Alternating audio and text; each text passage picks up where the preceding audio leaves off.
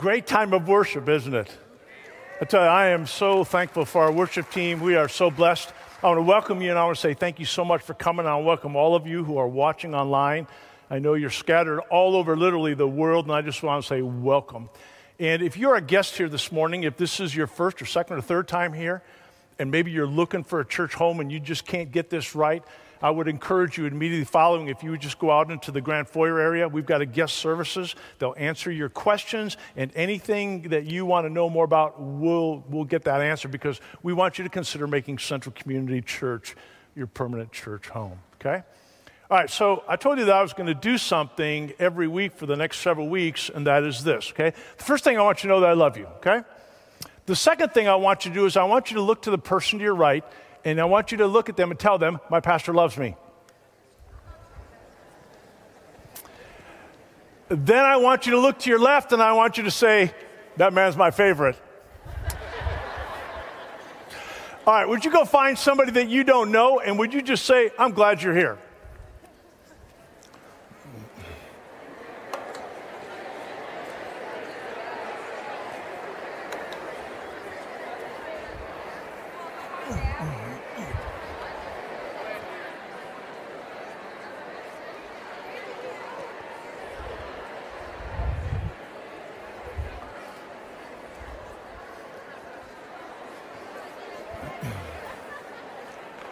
Okay.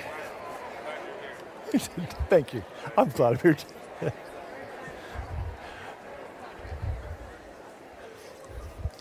I don't want to do that too long because I know it makes some of you feel really uncomfortable. I remember what it was like, when you go to church and the pastor says you got to go find somebody you don't know, and you're thinking, But I want you to know, I want you to get comfortable with that, because that's what we're supposed to do. And here's why. Because there are people in this room who don't have a church home. There are people in this room who are still trying to figure out this Jesus thing. There are people in this room that don't even feel like they should be here. But what I want them to know is I want them to experience the love of Jesus found only in the body of Christ.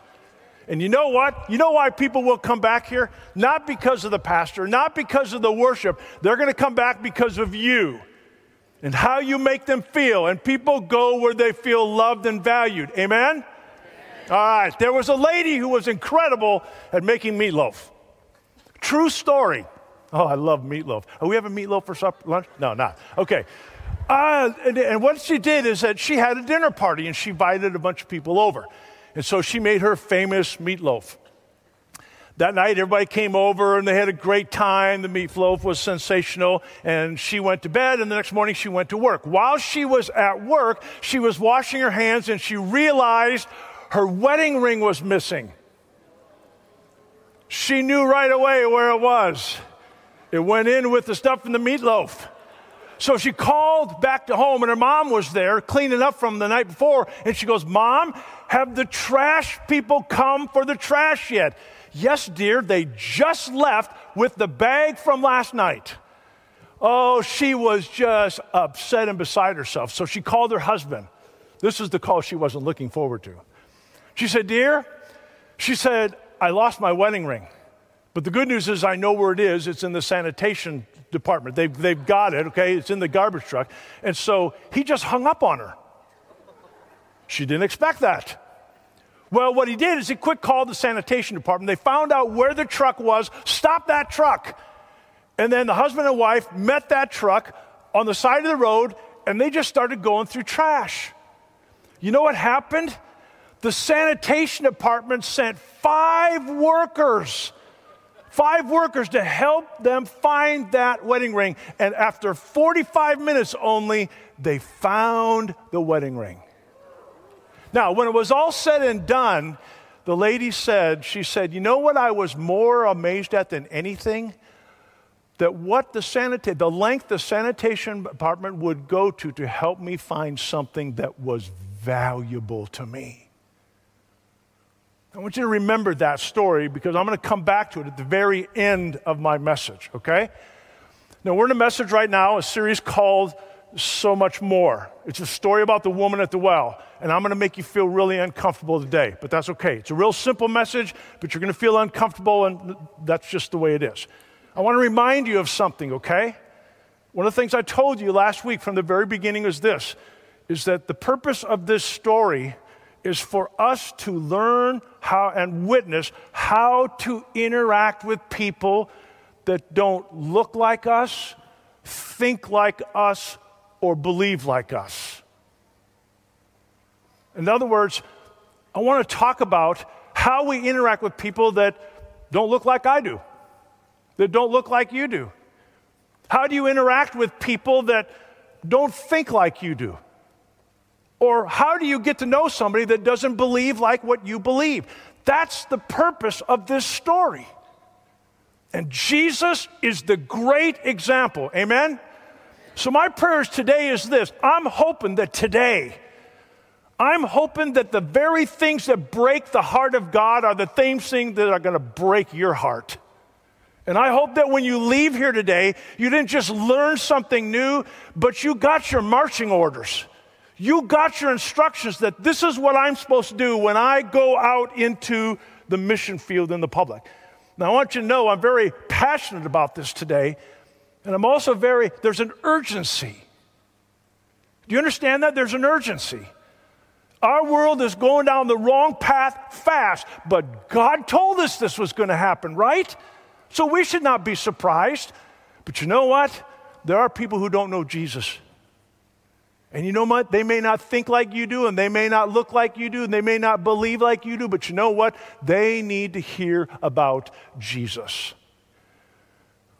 And today, we're going to look at this story, and we're just going to follow what Jesus does, okay? All right, so I went to the Pew Research report, and I wanted to find out some information about evangelism. And I found some things that I thought were really interesting. So let me bore you for just a second, okay? Here's the first one, okay? 78% of churchgoers have not shared their faith with anyone in the last 6 months. Heaven help us. I know that's no one in here. But you know what? I think that's part of the issue that the world has with us. If this God is so important to you, like you say he is, for 6 months you haven't had an opportunity to share with somebody about what God has done in your life? Take a look at this next one. More than half of the unchurched Americans say they are Christian. I love this. More than half of unchurched Americans say they are Christian. 25% of them represent the Catholic faith, 20% the Protestant faith, and 11% of them are non-denominational. Now watch this. 2 in 3 unchurched Americans say they have multiple Christian friends that they interact with regularly. All right, now I'm starting to get a little excited. So that means when I go to the gym, that 2 out of every 3 people in there are going to say that they have friends who attend church regularly. Okay, now, watch this last one. This is the one that'll get you. 79% of unchurched say they don't mind their Christian friends talking about their faith. If that's not an invitation, I don't know what is. But here's what I want you to, if you lump it all up, this is what it says. And I don't care if you're in college or high school or you're a senior citizen, wherever you are, this is what they're telling us, is that the people who call themselves maybe unchurched would love to talk to you about your faith. They would love to know why you believe what they believe. And you know what our thinking is that everyone that we come in contact with, if they know I'm a Christian, if they know I'm a believer, it's like hands off. No, that's not true. You know why? Because they're living the same life you and I are. And if they're living the same life you and I are, guess what? That means they're going to have trials, they're going to have tribulations, they're going to have problems that they don't know what to do with. And they're looking, and sometimes they don't even realize they're looking, okay? All right, now last week we talked about some very important information. And by the way, doesn't Pastor Jordan look awesome in a tie? I am so impressed. Are you trying to gain bonus points? Because if you are, you are. Okay? All right, and others too. Okay. All right, now last week, you remember, I shared with you some really important information about what we need to know to understand this story. Remember? And remember, the very first thing I told you is that if you want to understand what's happening with the woman at the well, you can't look at it through Western eyes. You have to look at it through the Middle Eastern type of view. That's the way this story was meant to be learned. All right, now, last week we talked about something called reciprocal hospitality. Remember that? Okay, in the Middle East, hospitality is everything. It's how you get honor, it's how you give honor. So here's what that means. If I invite you to my house and I serve you a meal, if I give you food, I give you wine, and I just load it up for you, you know what? I can expect that you will reciprocate that to me someday. All right, now here's where I want you to listen very carefully. That's the truth of the matter, even if it's only a cup of water. See where I'm going with this? Hospitality can be a big major deal like a wedding, or it could simply be an everyday life. Will you give me something to drink? The second thing I want to remind you of is a word that John used. Remember, he likes the word miracle, but he's really into this word called signs, right? There are 7 of them that John talks about in his gospel. Remember what a sign is? A sign is something supernatural that Jesus does, but remember, it was done because it points to something more significant down the road. Last week we talked about the miracle at the wedding of Cana. The first sign was Jesus changing the water into wine. Guess what? That pointed to something more significant down the road, right? So all John is trying to tell us is this, is that everything in life is connected. Everything. The last one I want to remind you of is this ceremonially purification system. Remember what that was? Remember, it wasn't just water that was a big deal. It was running water, because running water was living water. And when you walked into a home, they would purify you. They would wash your hands as they would run water over your hands, and that would remove all of the purities. Remember the first sign at the wedding of Cana? What happened? Okay, Jesus, because he turned the water into wine, was signifying that wine represented his blood. And one day soon, there was a day coming when he was going to give up his life, and he was going to die on the cross, and he would create everyone ceremonially clean who received him, simply because he removed all the impurities of our sin. And so John wants us to know that everything in the life of Jesus points to the reason why he came. Why did Jesus come? To give his life as a ransom for all. All right, now, Jesus has an appointment to keep. It was put on his calendar by his heavenly Father. And this appointment that Jesus has to keep involves some travel. So he is now on his way to the appointment. And the goal, he's got to get there by noon. Stand with me out of respect for God's word. As I read from John chapter 4, verses 1 through 8. Now Jesus learned that the Pharisees had heard that he was gaining and baptizing more disciples than John. He's talking about John the Baptist, okay? He was gaining more disciples than John, although in fact it was not Jesus who was baptized, but his disciples. So he left Judea and went back once more to Galilee. Now he had to go through Samaria. So he came to a town in Samaria called Sychar, near the plot of ground Jacob had given to his son Joseph. Jacob's well was there, and Jesus, tired as he was from the journey, sat down by the well. It was about noon. When a Samaritan woman came to draw water, Jesus said to her, "Will you give me a drink?" His disciples had gone into the town to buy food. Will you give me a drink? This is God's word for God's people. Let's pray together. Father, I make my plans, but you order my steps, and I would have it no other way. Lead me to the people who need my touch, and strengthen my hearing so I'll know when to speak and when to keep my mouth shut. And it's in Jesus' name I pray. Amen. You may be seated.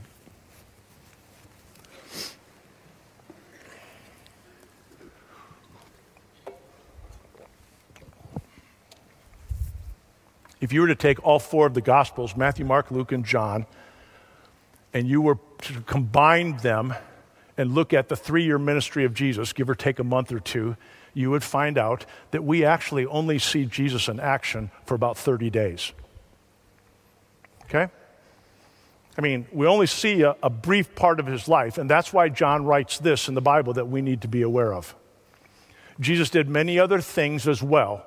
If every one of them were written down, I suppose that even the whole world would not have room for the books that would be written, okay? All right, now, one of my favorite movies is Apollo 13. How many of you guys like Apollo 13? How many of you girls like Apollo 13? See, I'm not the only one that likes that movie. So the other day, it was on TV, and I was watching, and she comes in and she goes, oh, you and your Apollo 13. But you know, in this movie, there's a story about a guy by the name of Jim Lovell. He's played by Tom Hanks, excuse me.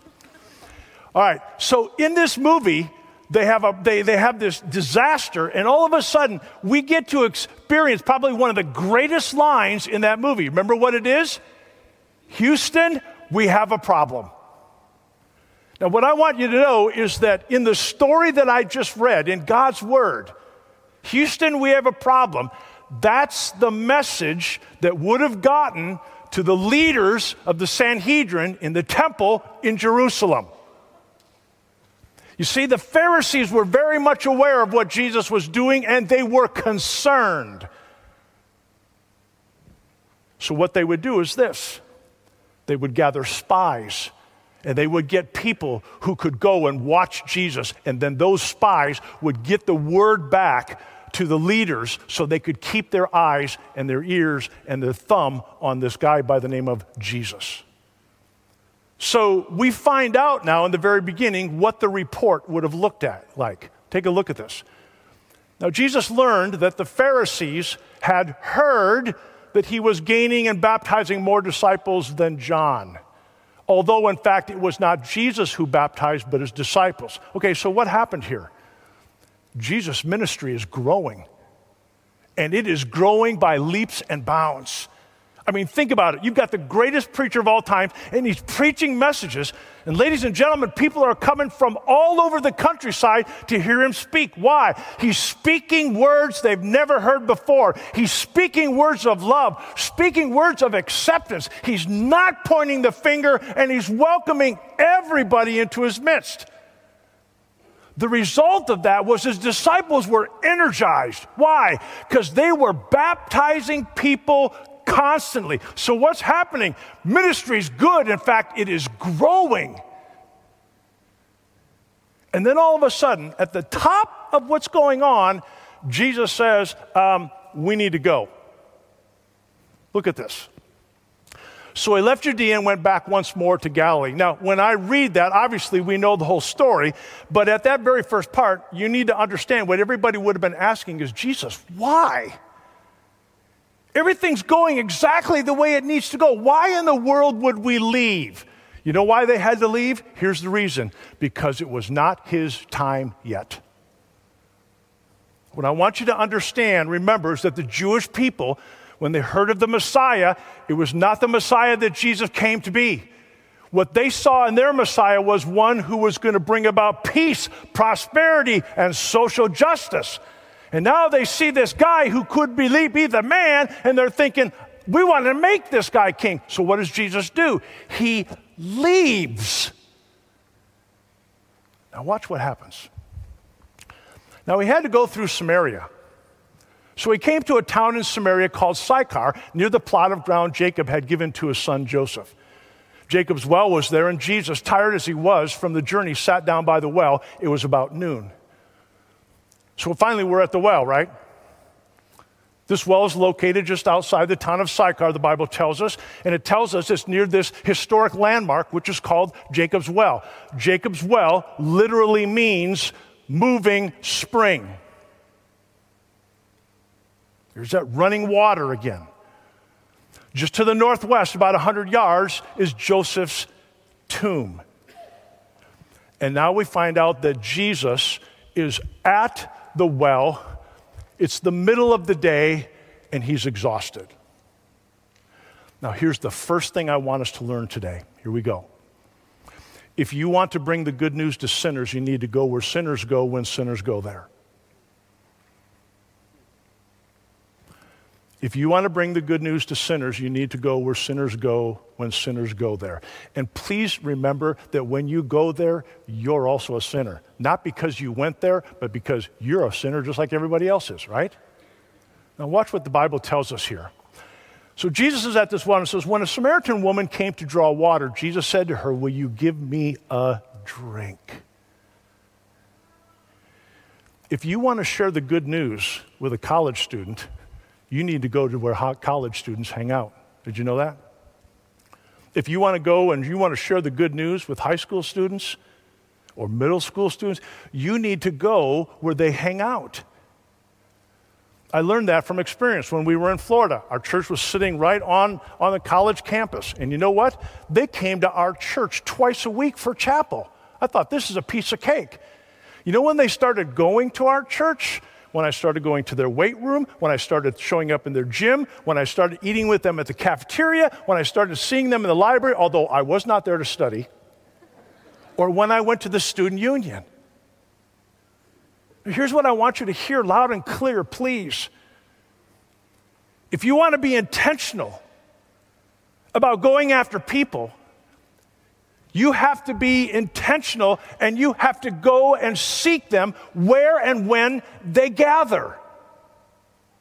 All I'm simply saying is this: you got to know your audience. You got to know where they hang out. So if you know where they hang out and you go there, now you're being intentional about this. Jesus knew that this woman was coming to the well and that she was coming by herself. Now, why would she come by herself? You know what the answer to that question is? Because obviously she didn't want to be around people. So she comes at noon time. In the heat of the day, she comes by herself. That's a good send-off, all right? Here's what I want us to remember about this I think is so important. Why would she come during that time? Well, the Bible tells us a little bit later. Look what it says. The fact is, you have had 5 husbands, and the man you now have is not your husband. What you have just said is quite true. Okay, that comes later in the story, but I want to pull that up for a reason, okay? Do you know who this woman is? She's a Samaritan. And in those days, women were about as low as you can go. In fact, the Pharisees of those days, one of the prayers they prayed was this: I thank God I'm not a woman. Did you know that the only woman that a Jewish man could speak to in public was his daughter? He couldn't even speak to his wife in public. And if you were a Samaritan, obviously, you could have nothing to do with them. Okay, so let's bring that home here in our land. Do we have anything like that going in our land? Oh, I guarantee you. Color, the way we speak, a political party that we're a part of, maybe what high school we go to. We have the same stuff that goes on in our very own land. And you know what? It seems to me like we could learn something from what Jesus did. Now, this woman was divorced. In those days, a woman could not divorce a man. So when a man would divorce his wife, he had to give her a certificate. And on the certificate, it would be his name and then also the reason why he divorced her. This woman has had how many husbands? 5. So that means husband number 5, can you imagine when he gets that certificate? Oh, my word. Oh, I see you've been married to Tom and Mike and Steve and George. And I see on here also that, man, the first time you got a divorce, wow, you burnt the chicken. How'd you do that? You know what I mean? But all of these reasons for why the divorce takes place is right there. Now, we don't know for sure, but it doesn't look like she has any children. That brings a heap amount of shame upon her. And it just reinforced the fact that God doesn't like you. You ever feel like God doesn't like you? Have you ever done something and you think God could never like me? That's this woman. And now she's living with a 6th man. And you know what? He doesn't care about her. How do you know that? Well, he doesn't even come with her to the well, one of the most dangerous places to protect her. To him, she's just a piece of meat. Can you imagine how this woman felt? She's the scum of the earth. Jesus knows every snide remark that somebody has made about her behind her back. Jesus knows about all those nights when she laid in that bed crying herself to sleep, and even in those times when she's wondering, maybe I should just end it all. And what happens? Here she comes now to this place, and the first thing she sees is a man. And she knows that he's Jewish. I want you to put yourself in that picture, in that frame, in that story. And I want you to look at the very first thing Jesus does.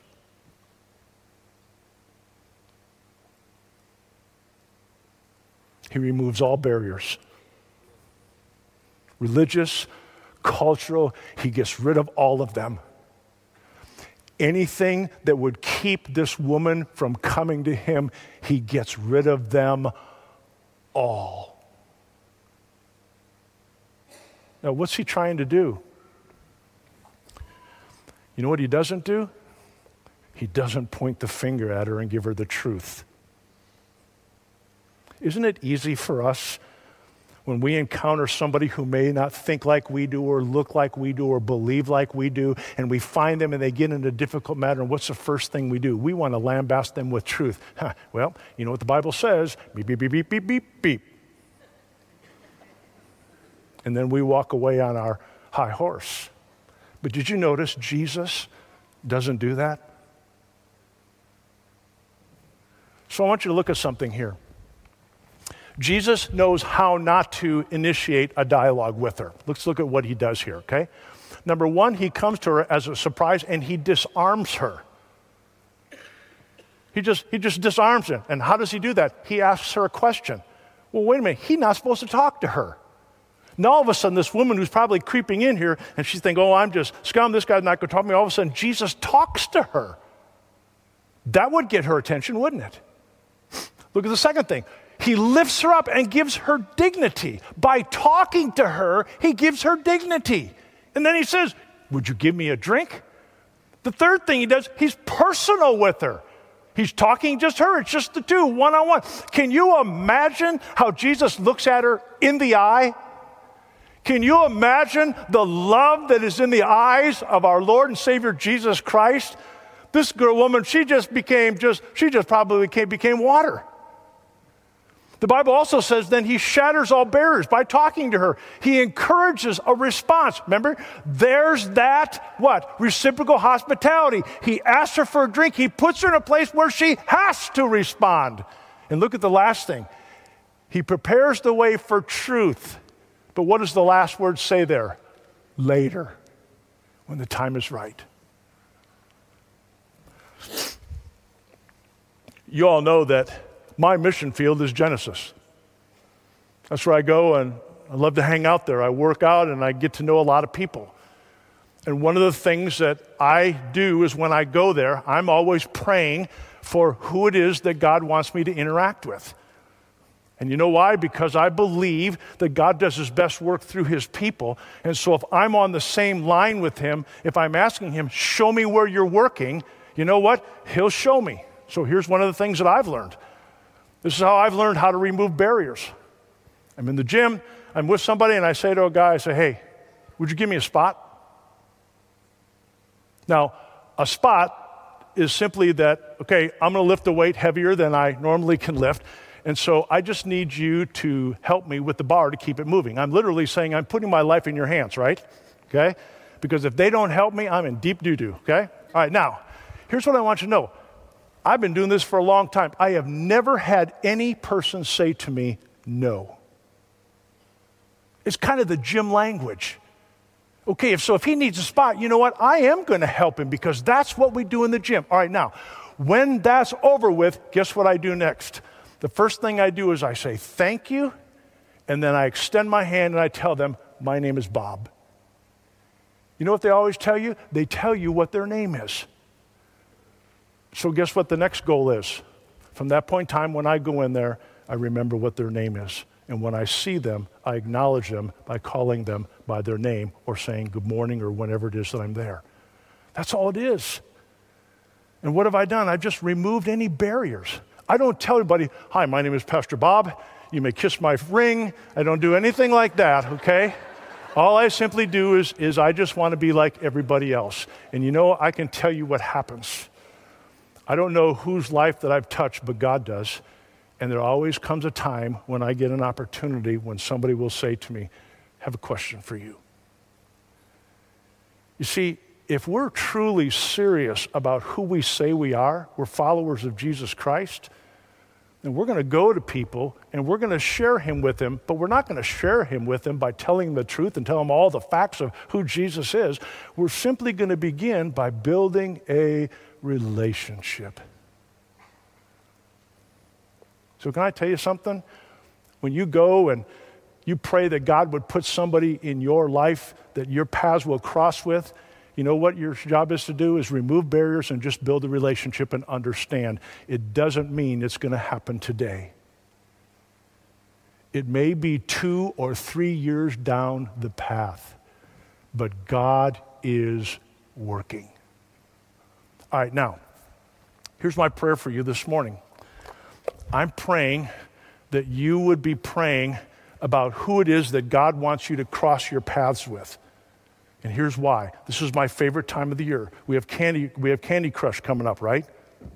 And what we're going to do is we're going to show off our children's ministry. But if you've been here before, you know that we'll probably have 1,000 kids come in here. And we're trying to raise 100,000 pieces of candy. So help us raise that candy. So here's what happens. We get those kids in here, and then they get to see this is a safe place. They get to have fun. Mom and dad get to all be here together, and they recognize, you know what, church isn't going to do anything that's going to hurt my child. You know what? And everybody has a good time. They go home, and they can eat the sugar for how long are they ever going to eat that sugar, okay? But here's the deal. You see, that's how you invite somebody. I'm not asking you to invite somebody to church. I'm just asking you to invite, hey, if you know somebody who has children, you know, we've got these little postcards, these little cards. You know what you can do? You can just say to them, hey, listen, our church, the one over on Maple, you know what we do for Halloween? We invite all the kids together, and what we do is we have this thing called Candy Crush. They can wear their costumes, they come inside, and what they do is they just walk through, and you know what? They'll get all the candy they want and then some, and it's all in a safe environment. Here, come and see us. And then in November, what do we do in November? We have the big food giveaway, right? How hard would it be for someone to say, you know what? In November, in about 3 or 4 weeks, you know what? We get together as a Saturday, our church, and all we do is we give away free meals to the people that don't have free meals. What are we doing? We're giving them a Thanksgiving dinner. You ought to see the people that show up, and all we simply are doing is we're just giving them a free meal. Why don't you come and help me do it? It'll change your life. And then actually in 2 months from today, then we have the Majesty of Christmas. And the Majesty of Christmas, remember when we celebrate Christmas and we show people all of our talent and we sing the praises and we sing the songs to the Lord, you know what? And then we can invite them to there. But all I'm simply asking is that as a church, that each one of us would take seriously the responsibility that Jesus has given to us to go out and to share the good news. Because here's what I want you to know. I know that if I can invite somebody and I can just get them in the room, all of you will love them into this building, into this church. All Jesus did was this. He asked for a drink of water. Now, one last thing I want to say, and then I'm going to wrap this up, okay? Jesus didn't come with a drinking utensil. Did you know that? He didn't have a cup with him. So when he asked the woman for a drink of water, he was also saying, and can I use the cup that you're using? That was a major faux pas, because if Jesus would have used that cup, that would have made him ceremonially unclean, right? But you know what I learned? Is that if you go through all of the New Testament, you will find out that Jesus was always doing things that made himself ceremonially unclean. He was touching dead bodies. He was drinking out of a utensil from somebody that was a woman, that was a Samaritan. And those were big faux pas that you just didn't do. But Jesus didn't care. What's he trying to tell us? Don't get hung up in traditions. It's about a relationship. And you know what I learned is that as you go through the scriptures, everything that Jesus touched, remember, he sanctified. And so it was clean because he already was clean. And so my prayer for us today is this. that we would understand what it is that Jesus wants to do through us. All right, remember the story of the meatloaf. Do you realize that we are the only religion that our God goes and seeks and finds his followers? Do you realize that?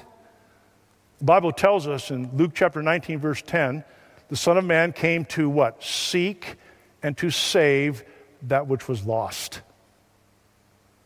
People sometimes will say, hey, tell me about your church. Is it a seeker-friendly church? And here's what I want you to say to them if anybody says that. Here's what I will say to them. Yes, our seeker is Jesus, and yes, we are very friendly with him.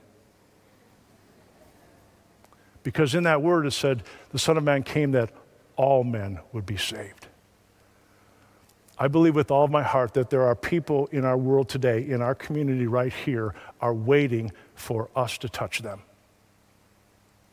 But it begins by us abiding with our with our Savior Jesus Christ, and as we abide, being conscious of the fact that Jesus is always working, and wherever he's working, he gives us an opportunity to go and join him. So here's my challenge. Maybe you're going out to eat for lunch right after this. When the waitress comes up, I want you to say this. Can I have your name, please? Oh, Emily. Nice to meet you, Emily. My name is Bob. This is my wife, Lori. Hey, we're going to pray for our meal. And before we pray, I just want to ask you, is there anything that I could pray for you about? And you watch what happens. And then, before you leave, after you've left a tip, you take one of these and you just put it on the table and you let God do the rest. It's not that hard, is it? In fact, it's pretty simple. You just have to say, Father, use me however you want to use me today.